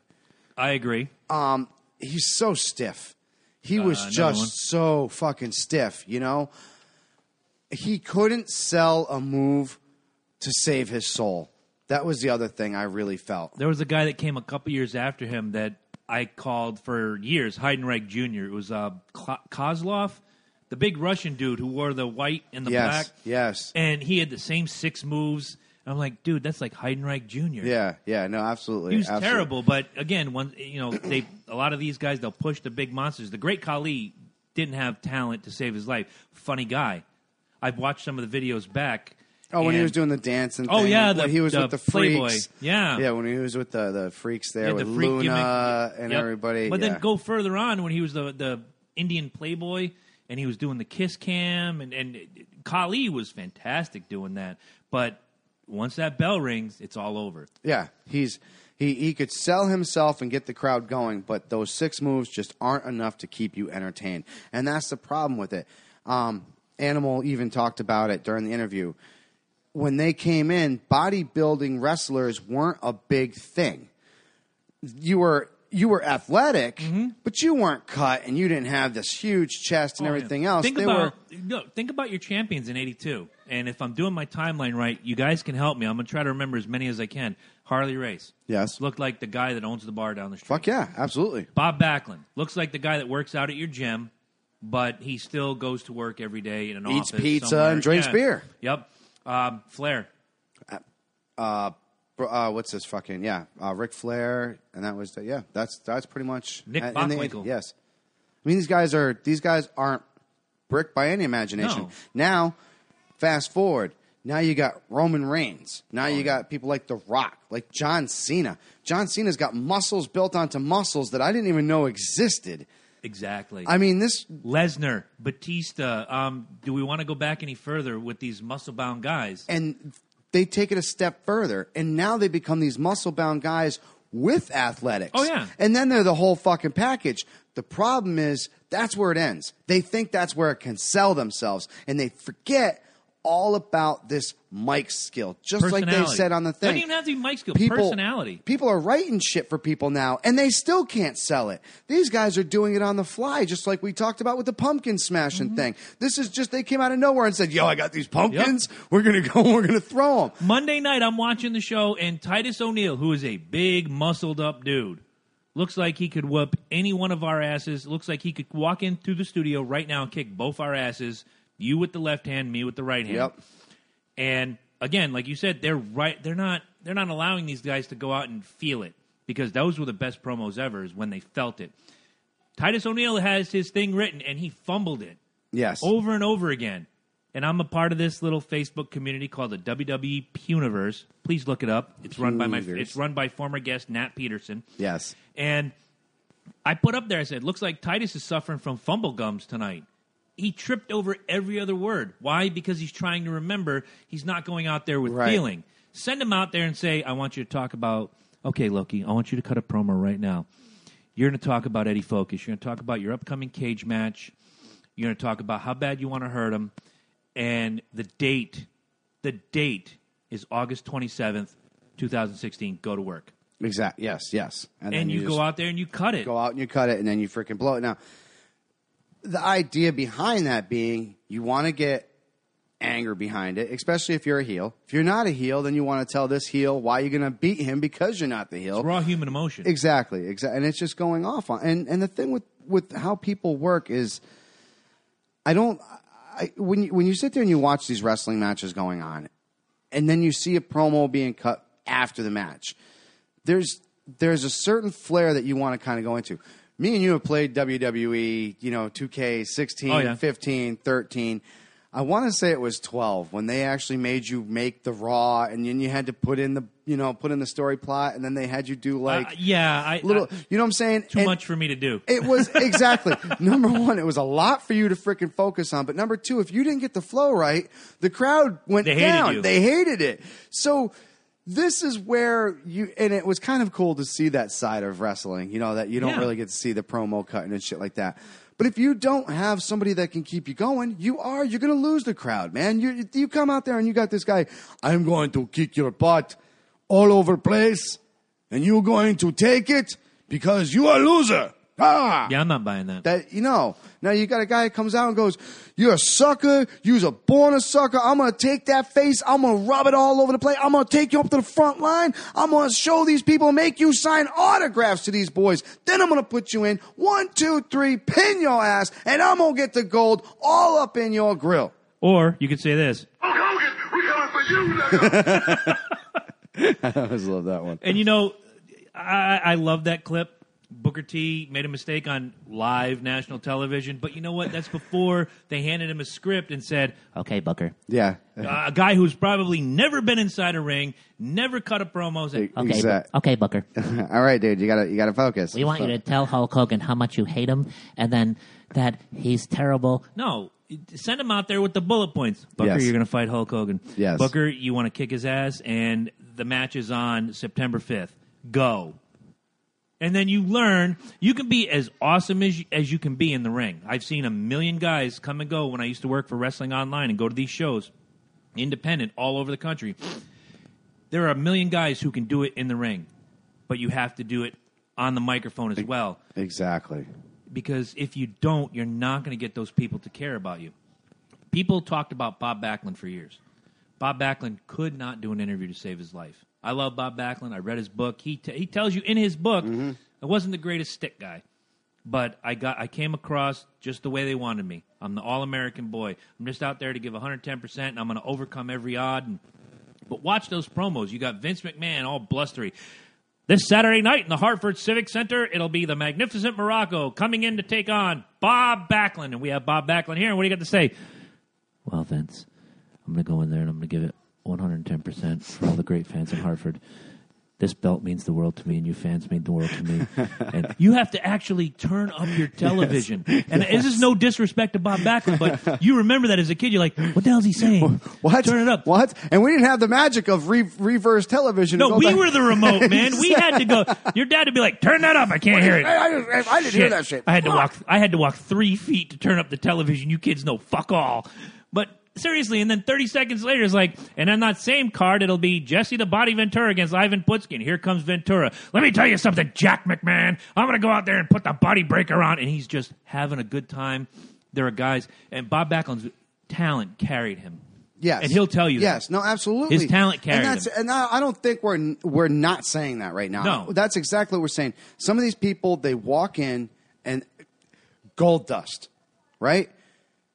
His body... Come on, man. Not the best. He looked like a grapefruit. Yeah. So, in certain points of his career, with that freaking bodysuit, he looked like even a damn before grapefruit. that, when he was simply Dustin Rhodes, he did. He looked like I don't know about it. Something if a grapefruit and a pineapple had a baby, right, it would be Dustin Rhodes. But I mean, and nothing against him because he's a fucking fantastic wrestler. He is an outstanding wrestler. So there's number one right there. And charisma. Dude, if he could have scooped some of that charisma and just threw it at some of the people that he was with at that time, Raw would have been, whoo! That character was, God. Again, we just sat and talked with Joe. Did you remember the first time, not to cut you up, did you remember the first time you heard, and he comes out in gold dust, and he's like, doo-doo-doo-doo, and all this gold, and you're like this, the fuck? What is this thing? What is going on? Is that Ric Flair? What is that? I remember the thing that got me the worst was they did all the lead-in vignettes where they show him standing in front of the doing Hollywood the 24 sign. karat gold shit. And I'm coming, and I'm going to take care of you, and you'll remember gold and all that. It was great. And then he came out. That first match, and he's got the robe and the I didn't know it at the time. I thought maybe he took some time off, grew his hair out, the makeup. He takes off the wig, and I'm like, oh my God. And then I watched him, and I knew, but I didn't know, but I knew, but I didn't know. Some guys changed their style. Stunning Steve Austin is a far cry from Stone Cold Steve Austin. Oh, God, yeah. Inside the ring. Oh, God. Stone Cold was a brawler who was just out there to stomp a mud hole in your ass. Stunning Steve Austin was going to tie you in knots. Right. I expected Dustin Rhodes. What I got was this fantastic but he did everything to piss you off to make you lose your head in the match, according to the story. And he had this different moveset, a different mindset, and I bought the character. Absolutely. But it was that, like you just said, that initial shock of just what in the bluest of blue hells am I looking at on what my did you television just right create, now? people? Right? I'll tell you what they created. They created freaking genius. No, they did. They did a freaking outstanding job. And they took it a step further some years later with his brother and did Stardust, which I thought took that character and not only that, the way that they incorporate him with live TV now, he fucks with Arrow. Oh yeah, and he's actually and had Stephen Arrow Amell did come out. SummerSlam Yeah, exactly. last year. Come on, dude. That's so cool that they're doing that again. That's a good, because not only that, now you're bringing in Arrow fans. Oh yeah. Now they're like, yeah, that's right. Arrow beat Stardust. What's up now? And it does. The guys on the side, They'll like continue Mr. T watching. back in Right, the day. exactly. They'll continue watching now. Yeah, who's the other Baracus and who's the other Lawrence Taylor. Lawrence Taylor. And all these freaking. How'd I forget that? Dude, I was there. The slam. Yeah. What did he do? It was Earthquake, right? Is it Earth? No. The slam. He slammed a big dude. Luger. Lawrence. Was it Luger? Lawrence Taylor slammed Luger? No, I thought it was a big Luger dude. slammed Yokozuna. Yeah. Lawrence Taylor was Bigelow.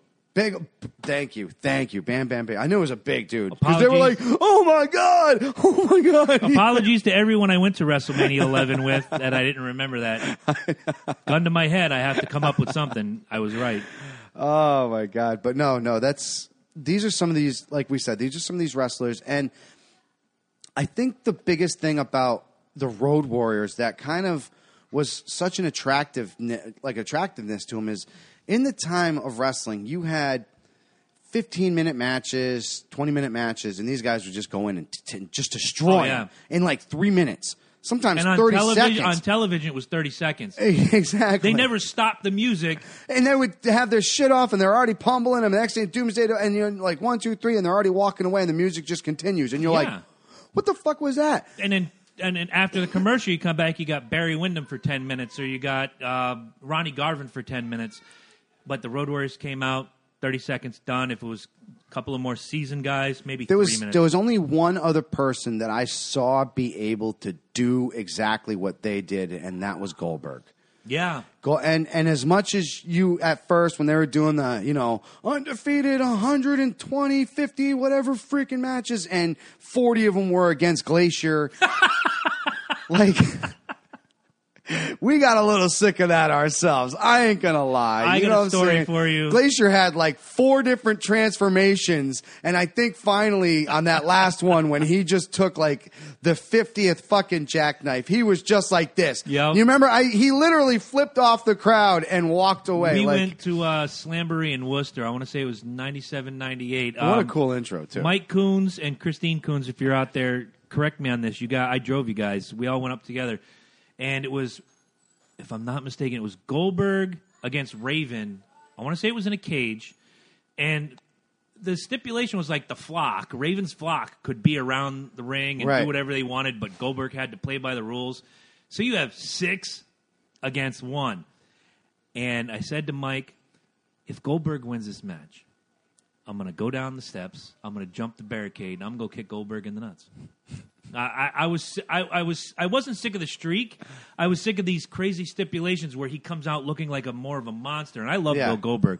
What a fantastic, charismatic, just impactful guy. And strength, dude. Oh yeah, Dude, he jackknifed the fucking giant. yep. So he wins the match, and I get up out of my chair. I had hurt my shoulder a couple weeks earlier, and what did I do? I got up out of my chair. I started running down the stairs, and I had a refrigerator-looking man, 6'7" bouncer security guy, just look up and goes, "You ain't going nowhere, son." And I looked at him. I said, "I ain't going nowhere, son." I turned back around and went up to the seats. It was all over. I couldn't. Dude, when Goldberg, when he would come out, when they do that frickin' knock on the door, and he's like, nah. It built the monster. Like I said, there's very few wrestlers besides, like I said, Road Warrior obviously being the first ones. There's very few people that could take the setup and just blow up the crowd the way that they blow them up. You know what I'm saying? These guys were like the first ones to do it. I'll throw some names out that between the music, the entrance, and the build-up, it just made the crowd explode. We'll start with the Road Warriors because they were really one of the first with the music and the gimmicks on their shoulders and whatnot. You had the Road Warriors. You had obviously Hulk Hogan, the Ultimate Warrior, The Rock, Stone Cold. Just guys like that where all you have to hear is the glass shattering or If You Smell or the first guitar riff of the Warrior. You knew shit was on.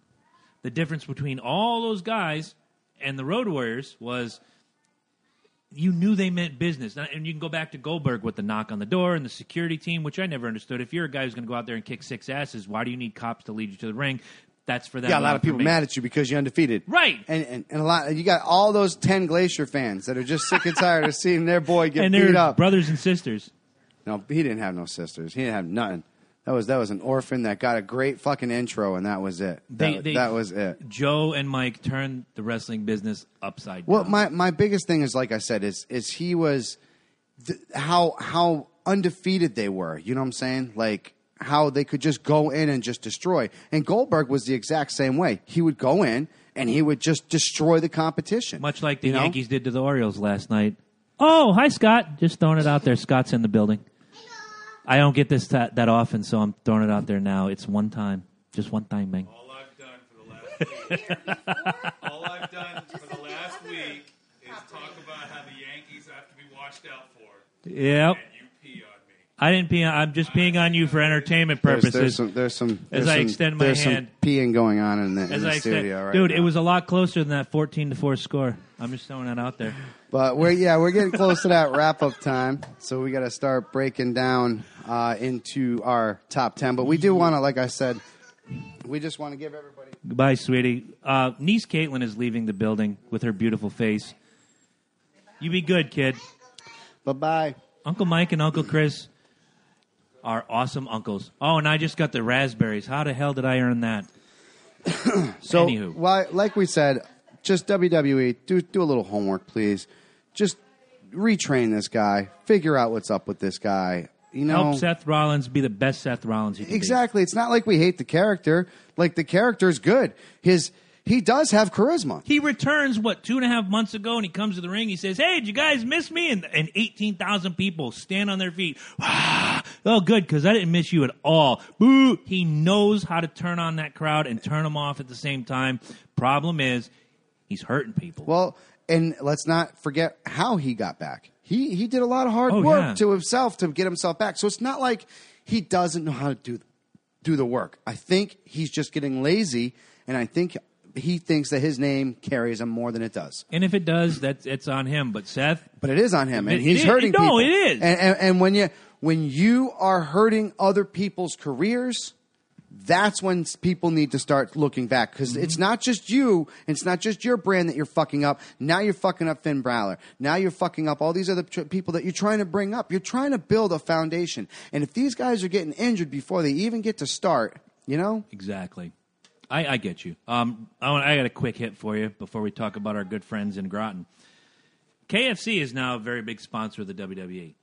In the middle of the show, during a commercial, they show the Dolph Ziggler as the Colonel versus The Miz as the Chicken. Yeah. And they have an actual fight in the ring that they filmed earlier. So the Immortal found this, and this was retarded. KFC has just unveiled an absurd new product. They're launching a fried chicken scented sunscreen. I saw that. They gave it away to the first 3,000 people who logged onto their website. It's SPF 30. You visit extracrispysunscreen.com. They're all gone. We tried. I wanted to have it here for this week. Exactly. Do you want to get bit by a dog? Because that's how you get bit by a dog, people. The chief marketing officer, Kevin Hochman, said to Business Insider, "Suntan lotion always smells like suntan lotion, so we thought, why not make it smell like fried chicken?" Now, this isn't the first time KFC has tried to do something crazy. A few months ago, they introduced an edible nail polish in Hong Kong as a play on the finger licking good slogan. The real question is, how does the sunscreen smell? So Business Insider took a bottle of the sunscreen and said it had a very distinct smell, quite different than the scent of an actual sunscreen. Sniff testers described the sunscreen as smelling like everything from maple syrup to savory spices to Milk Bar cereal milk. One person smelled... I see, that's me trying to read. It's all right. One person said it smelled just as it was intended, like the fried chicken's extra crispy outer coating. So the rekernelization, we've watched it. There's, I think Jim Gaffigan was one. Norm Macdonald was one. Now here we have a picture of George Hamilton as the extra crispy Colonel. Yeah, I dig the rebranding. I like the extra crispy Colonel. By the way, that shit is funny as hell. At the end of it, Kevin Hochman says once again about his extra crispy scented suntan lotion. Who wouldn't want to smell like fried chicken? I'm going to leave that question to you, and then I will. I said it earlier. Do you want to get bit by a dog? Because that's how you get bit by a dog, people. You smell like fucking fried chicken. So if your entire body smells like fried chicken, you're going to attract animals. Exactly. Not the good kind like we attract. And what if you got a really hungry raccoon? Have you ever seen... Raccoons don't give up. There is a video of a person swatting a raccoon with and I will... Dude, you know what I'm talking about. That raccoon's like, bitch, did you just swing a broom at me? Bring that shit, bro. Up on his hind legs, came chasing after her. I was dying. If you smell like fine, tasty grilled or fried chicken, you're going to get bit. I'm sorry. I'm sorry. When I saw that story, when Angela brought that to my attention, I looked at it and I said, this has gone too far. You go to the fair every year when we were kids, and again, we were kids like 109 years ago. You have fried dough. Fried dough and powdered sugar. Yeah. Well, you walk up to the fried dough booth now, they have like chocolate mocha latte, they got apple pie. What happened the apple pie to fried... one's good, though. I heard. I like the apple pie one. I heard about the apple pie one. I was like, ooh, I'd like to try that. See, because I used to do that because I would actually take a fried dough and not get the powdered cinnamon, and they would, down the road, they'd have, like a toppings place and stuff for ice cream, and they'd have the hot apple stuff, and I would just buy the apple, and I dip it. So I've been doing that for years, you know what I'm saying? But shit like the snickerdoodle with nuts and shit on it. I mean, you are just going a little too far with that. But it's still, it is fair food, and then. You know, if I know I'm going to a fair, the first thing I'm doing is not eating for like a week Of because course not. I know I'm just going to be All I had gouging. was the super sausage last night gouging. because, had a great going away party. And I'm going to post a picture of the cake on the Loki and Jabroni Show Facebook page. It was the best cake ever. Nice. Did you see the picture? I did. Was that fantastic? That was fantastic. So I got 2 birthdays and 1 anniversary I want to throw out before we get Which into, we will be celebrating tonight. Yes, we will one be birthday celebrating, we will be celebrating. at the Tokyo Sushi, which is at 783. That's North Main Street, I believe, right? Is that North Main Street or Route just 32. Guys, if you're in I think it's Main Street. I think it's just regular Main Street. Thames Street. Thames, thank you. Had to think about it's that. 783 Thames Street in Norwich, Connecticut, right across from the old Don Malin Chevy, which is now Scranton Motors. Scranton Motor, and they sell everything over there, including Chevys and Kias and all that. It's weird seeing a fucking Isn't it? That's been Corvette. Chevy for 40 years. And you see this gorgeous Corvette, and then right next to it is this Kia, and you're like, fuck you, man. Why do you got to fuck with me right now? But no, we are going to be having a great time, karaoke, drinking. It's going to be fun. It's going to be mad. And the best part is it doesn't happen often other than here at the Valhalla Entertainment Complex. But when it does, it's always a party. Loki and Jabroni in the same building, Yep. drinking beer, raising hell, stomping mud holes, and walking it dry. Fuck yeah, baby. Yes, indeed. So to Rhiannon Bishop, who is the one we're celebrating tonight at Tokyo Sushi, happy birthday, Rhiannon. Also, we have birthday. Amy Guile, who I've called Joe for more years than I care to remember. And Birthday, Joe. I'm not going to tell the story about why we call Amy Joe, but happy birthday, Joe. We also have an anniversary today. Don't know if anybody saw it. But, again, being a man, I don't pay attention to things like this. The Immortal and I are celebrating 2 years as official 100%. We made the commitment, even though we'd been dating for 2.5 months, give or take. Oh, so that was a committed, dated It was very relationship? committed, dated. And then we they- were just like, this is it. This is what we want to do. So today is the day that you decided 2 Today years is the ago. day that I walked the plank and got on the ship. Today is of the day Andor. that we are 1 year anniversary also at Pistol Pete's. That is correct. Look at that. So Many anniversaries A lot to of go funny around. things going on here today. One thing that is not going to be funny is my top 10 list. I have taken my top 10 list and done a... But before you say a word, we have to show some love. Promotional consideration paid for by the following. How about talking about Sublime Inc.? Our friends in Groton, Connecticut, 577 Route 12, in the aforementioned town of Groton, Connecticut. The phone number is 860-445-4200. You want a sick tattoo? You want a body piercing? You want a butt rub? Go down and see my man Falcon Dave Kovalik, who I'm going to see in a week or two. Go down and see the Batgirl, Dana Batts. Go down and see the hairy monster, Justin Furr. Or, if you are feeling just a little bit saucy, you could take your time and get in your car and travel to Groton, and you could go see our good friend who likes to kill people in boiler rooms with a glove. Dave the Nightmare Kruger. If he doesn't get business from that lead-in, That I right? don't I'm know. saying, dude. Go in and tell them we sent you. Let them know we love them as much as they love us. And now, without further ado, we give to you.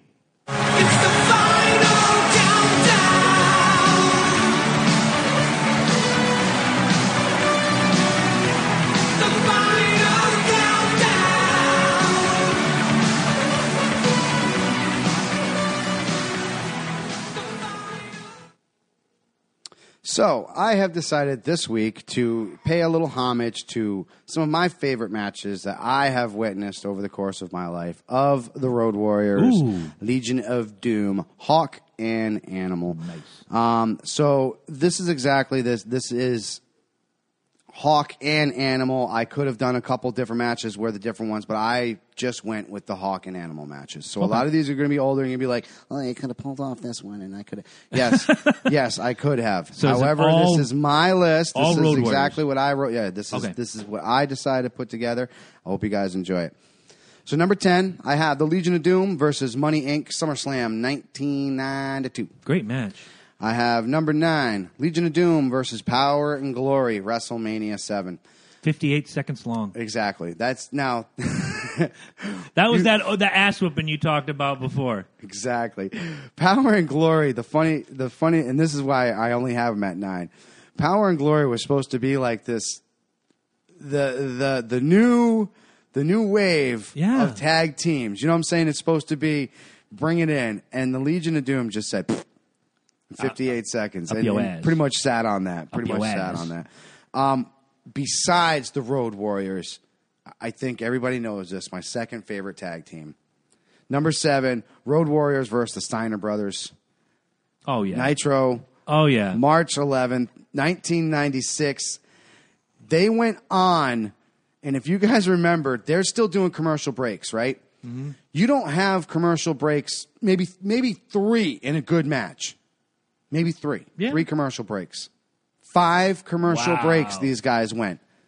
Always 5 commercial breaks. Always good matches between them. And let's not forget, their freaking finishers are very close. Oh, yeah. Very close. You know what I'm saying? The Bulldog gimmick and then the Doomsday. Exactly. You also had the Frankensteiner on the side with Scott. Yep, exactly. So, I mean, it was these were, at the time. That's when the Steiner brothers were awesome, and then Scott swallowed a Volkswagen, and the rest is history. Yeah, we know what happened there. He's still a great wrestler. We're not trying to take it away from him. Don't come beat us up, man. Look up my interview on WrestlingOnline.com with Scott Steiner. I do go twice with this just because I really do feel like these guys were the one tag team that really showcased the Road Warriors, not only talent, but what they could really do in the ring. Okay. So number 6, Road Warriors versus Skyscrapers. Now, this is the NWA Clash of Champions 10, all right? So this is the one that they meet beforehand. Yeah. So keep that one in mind. That was the start of the whole, Yep. Number 5, Road Warriors versus the Midnight Express. Scaffold match, NWA Starrcade 1986. You heard all about it in the interview. The mind games itself, if you guys have never seen it, just Google it. Watch these pumpkins getting thrown off, and these guys just beautiful Bobby. Watching them just laughing maniacally and the slow motion pumpkin. And see, going back to our point earlier, that was genius. They did that. It wasn't a writer. Exactly. It wasn't some producer. It was he said Dusty Rhodes came up to him and said, it'd be a really good idea if you guys took some pumpkins that are just laying around here anyways. And they ran with it. And they fucking ran with it like liquid gold, It's baby. right in that time that Starrcade used to be Thanksgiving, so you had pumpkins everywhere. Exactly. It was genius. Back to NWA again. So number 4, Road Warriors versus the Samoan SWAT team. Clash of Champions 8. You see a few NWAs in here, and I know maybe you guys growing up didn't get a chance to see NWA. I was lucky enough to the point where we had that 4-hour block. Exactly, and we had people that would pay for pay-per-views. Mm-hmm. So, we got a really were really good friends. Exactly. And this is a time when you really didn't get to see these matches. And let me tell you, please go back and watch some of these matches. These guys worked their ass off in the NWA. They really did, man. I mean, and if you want to see a young Rikishi, who before his butt became like a Volkswagen in and of itself, go watch that match. On cottage cheese. Yeah, the Samoan SWAT team. They were badass. They were brutal back then. If anybody could almost match the brutality of the Road Warriors of that era, the Samoan SWAT team was one of them. Samoan wrestlers in general, with the exception of like Roman Reigns. Roman Reigns is the Usos are fantastic. No, they are. The problem with the Usos is I think they get injured a lot. They're very injuure prone. You know what I'm saying? Do they fight Seth Rollins a lot? Maybe I gotta look that one up. But Roman is, screw you, Seth. Roman is just a watered down version of chocolate milk. He's like you who put through with extra water. He really is. He is not a true Samoan. I'm sorry. You might be my blood by blood, but you might be by blood. But let me tell you, dude, I might never look at chocolate milk the same again. Right. Number 3, I have made this one could have been my number 1. It really could have. I've made it known since the interview. This is one of my favorite ones. Road Warriors versus Harlem Heat, WCW Nitro, February 26, 1996. Once again, those guys were all over the place. Yeah. Booker T thought he had it won, and boom, he got freaking put out. But at the end of the match, you guys don't get to see the behind the scenes. Booker T was starstruck. Oh, yeah. He said it himself. He couldn't do half the moves that he wanted to do. He had a whole plan. It's in his book. It was fantastic. He And said, when you're out there with these guys, he's like, it's not only nostalgia, but you think because it's nostalgia, they ain't going to hit you. He goes, but then when you get hit by a power slam by Animal, you get hit by a power slam. The second part of that is you're standing in the ring. You're Harlem Heat. You are a decorated tag team. You hear the music. You hear the roar of the crowd, the Warrior pop. You see them walking out with their shoulder pads and studs, and you're just immediately, you're like, I can either piss myself or I can try to do this the way it was mapped out, and you lose your mind. Exactly. It's okay to get starstruck. Number 2, I have a nice little tie. The reason why I got a tie is because the Skyscrapers came back again. Yep. So we'll do the little split off. Number 2 goes both to the Road Warriors versus the Skyscrapers in the NWA Halloween Havoc 1989. That's when they come back and they get their little revenge, like I said. I included Skyscrapers twice because of that reason. Like I said, I really felt like that was the one team that really tested them, just from their sure size and everything that they had to do for them. You know what I'm saying? And in the Skyscrapers, you had Sid, who was just a monster. Monster. Everybody dude. knows Sid. Fucking monster. We had Danny Spivey, who, despite being was 6'7", he was huge. But he was huge. If you watch him, he reminded you of Barry Windham. He reminded you, in nowadays, you could look at a guy like Cena or someone. He had all the moves. He was just a bigger guy. And the only reason really why I good. felt like they didn't take off was because of those guys. They had, all of them, had the talent, like Mike-wise, of a professional turd. They couldn't put a promo together to save any of their collective lives. Go look up lives. Sid Vicious promos, and you'll understand what he means. Oh, my God. Some of the worst shit save ever. yourself. Save yourself. They are. They're terrible. So, but my number 2 actual, like I said, I kind of put them on the side. My number 2 actual, Road Warriors versus Sting and Lex Luger, WCW Monday Nitro, February 5th, 1996. The return. The return of the Road Warriors against 2 of the most iconic names of WCW at that time and of possibly anything of the Southern Wrestling at that time. I mean, those guys were fucking on fire. On fire. Absolutely. I have made number 1, without a doubt, entertainment-wise, how they came back, everything else that they went through. Number 1 is the Road Warriors with Ahmed Johnson versus the Nation of Domination. WrestleMania, baby. They come out wearing black, gold. Ahmed Johnson's coming out there with them. Listen, the match was pure garbage. It was garbage. I'm not gonna take anything away from. Shut up already! How come you can do that and I can't? I'm not taking anything away from the match because, you know, the match itself, what it symbolized at the time, you know, and we're going through it right now, people. We're going through it again right now. The Road Warriors walk down with Ahmed Johnson. Think of that symbol in itself. You know what I'm saying? They are facing the Nation of Domination, and that what they stood for is exactly everything that we're... This is a continuing cycle, and like I said, it just goes to show you wrestling will show you through the years the fads that we go through. Oh, without question. Just watch it. Just see the shit. And I want you guys to fucking learn something from that match. At the end of the day, you know who won. Road Warriors and Ahmed Johnson. You know exactly what happened. Pearl River Plunge, the freaking the Doomsday Device. 1, 2, 3. The match is over. Ahmed Johnson gets his freedom, does that whole fucking thing. They all thank the Road Warriors, blah, blah. Road Warriors once again get pissed on, and they got thrown to the side again after that. That's the one reason why I absolutely hate that match, because what the repercussions came afterwards, they did nothing with the Road Warriors. Swept aside. They let fucking Ahmed ride the wave of that for fucking months, dude. Months he got to enjoy that fucking power Funny trip. you bring him up because he was another guy back then who was hurting a lot of guys. He didn't know what he was doing. He just was a monster. All you did was just... you know what? I say that about Seth Rollins. I'll say that about Ahmed Johnson. He knew what he was doing. But there's a difference between knowing and executing. The Pearl River Plunge and the Batista Bomb are pretty much the exact same move with a little twist here. Right.